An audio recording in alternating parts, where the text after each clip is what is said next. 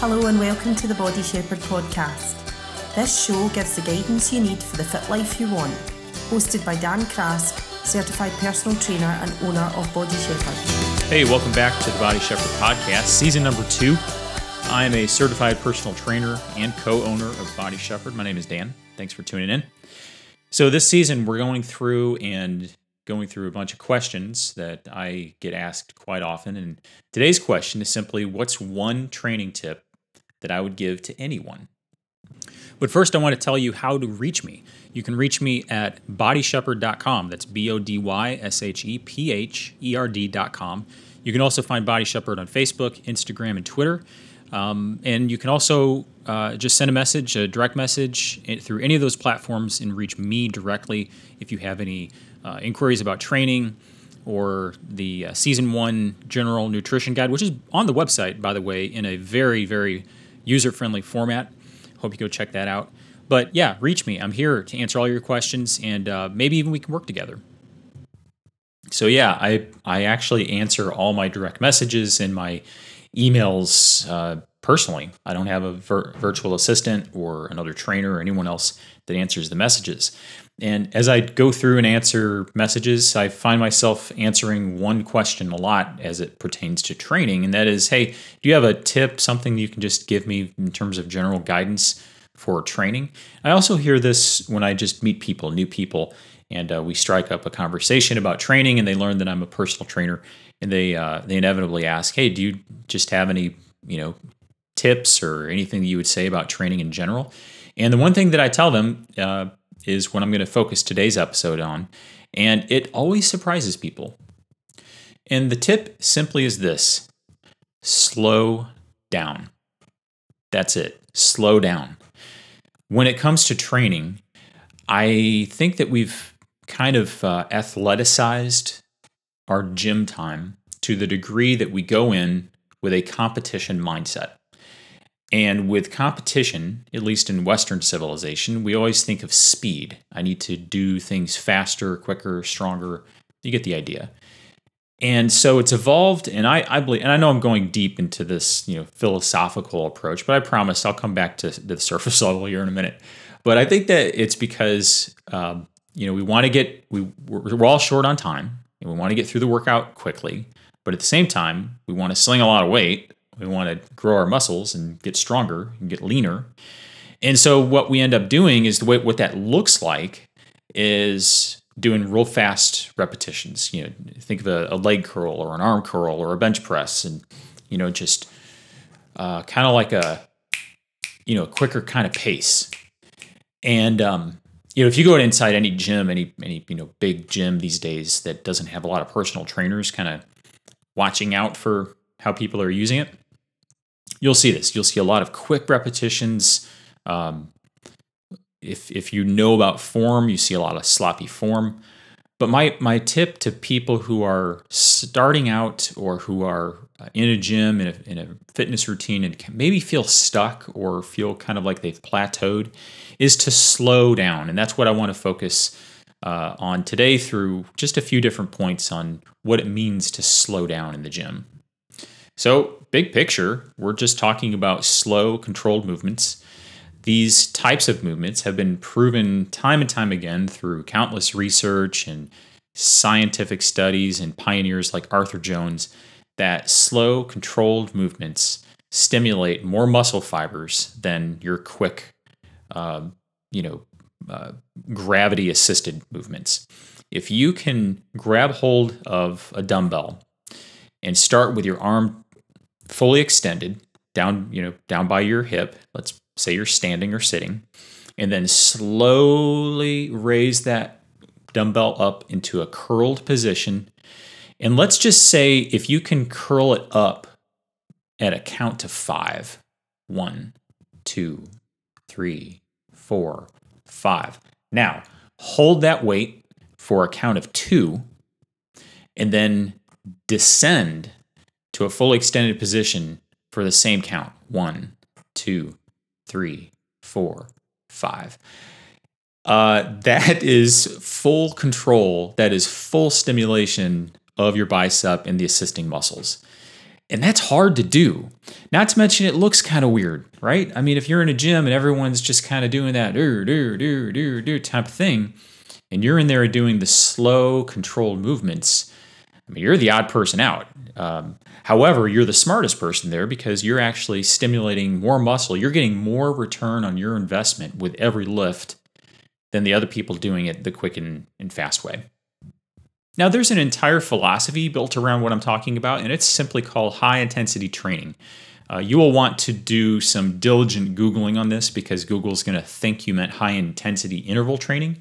And it's unfortunate that the high-intensity training folks don't understand this and that they've sort of just given in to their loss on Google with this. But nonetheless, if you search diligently, if you search for people like Arthur Jones, you're going to find that the slow and controlled movements, there's a lot of information. There are a lot of podcasts specifically out there that I really enjoy listening to with people like Eric Feigl and Neil, what's his last name? He has a podcast called High Intensity Business. Two podcasts that center at their center of gravity is high intensity training.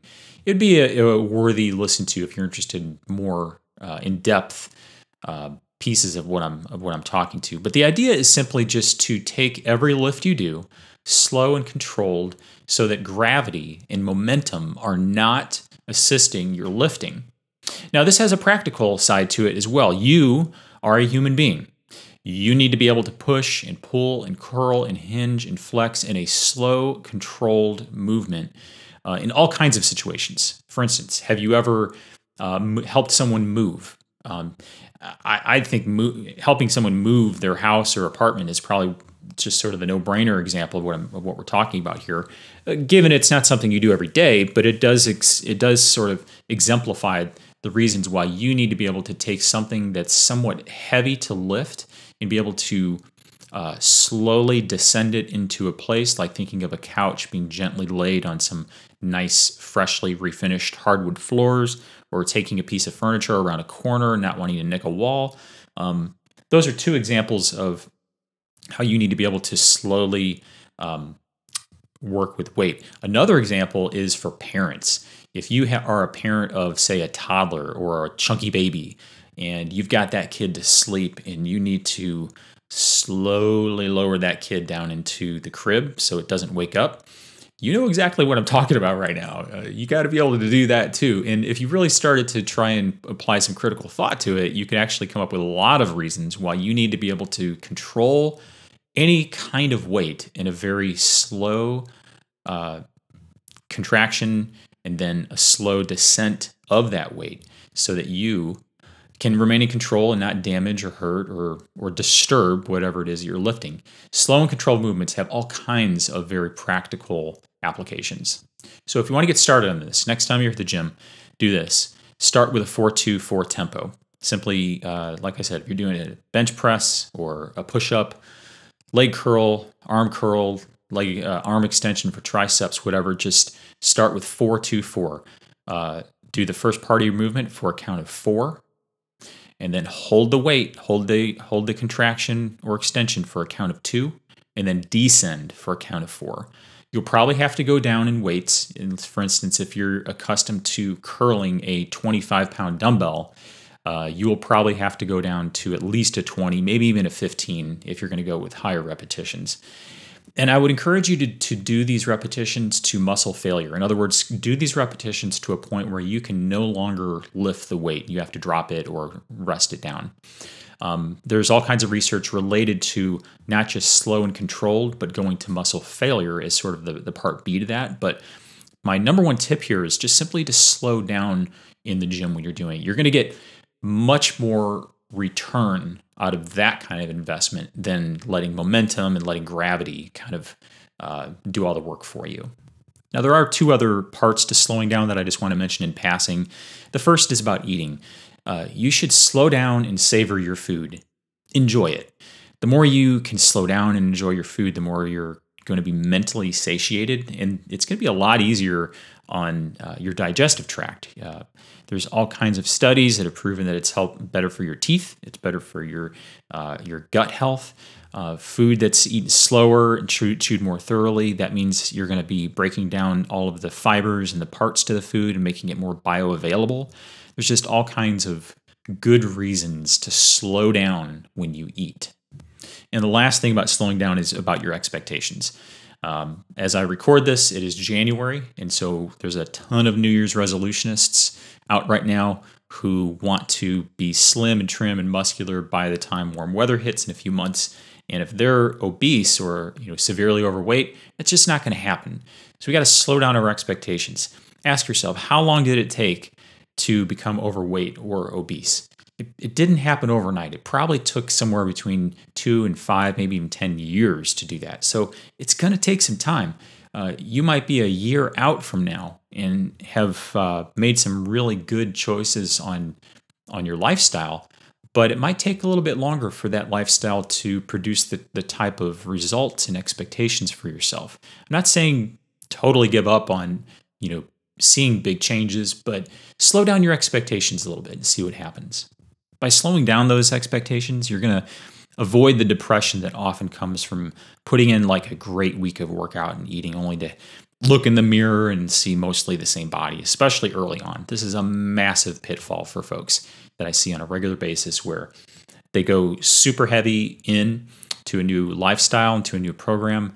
And then when the work really starts, which is about a month out, they're still looking at the same body and they have not adjusted expectations. Their expectations are further along. They have the mindset of someone 100 pounds less than they are right now. And so we got to slow down those expectations in terms of how long it's going to take to get to where you want to go. And so that's today's episode. Slow down. The key here is just to slow down when you're in the gym with those contractions, with those repetitions. I know it's going to look weird. I know you're going to be the weird person in the gym going really, really slow, but I promise you, you're going to get better results to your physique. That's my number one training tip when I'm talking to people about training is, hey, slow down. If you go fast, you are allowing gravity and momentum to do the majority of the work for you, and you're really not stimulating a whole lot of muscle. So slow down. You'll look weird, but you'll have the better body for it. And then, of course, slow down with your eating and slow down with your expectations. And that's it. Thanks for tuning in on this episode. Season 2 is a series of questions and answers, questions that I get often, and I'm just trying to answer them in the best, most practical way that I possibly can. If this podcast episode has interested you in talking further with me, please reach out. I answer all my messages myself. You can find me at bodyshepherd.com. That's BODYSHEPHERD.com. You can also find me on social media. I'm active on Twitter, Instagram, and Facebook. And I hope to hear from you soon because, as I tell every one of my clients, whenever we face a new challenge, the only direction we're going is onward.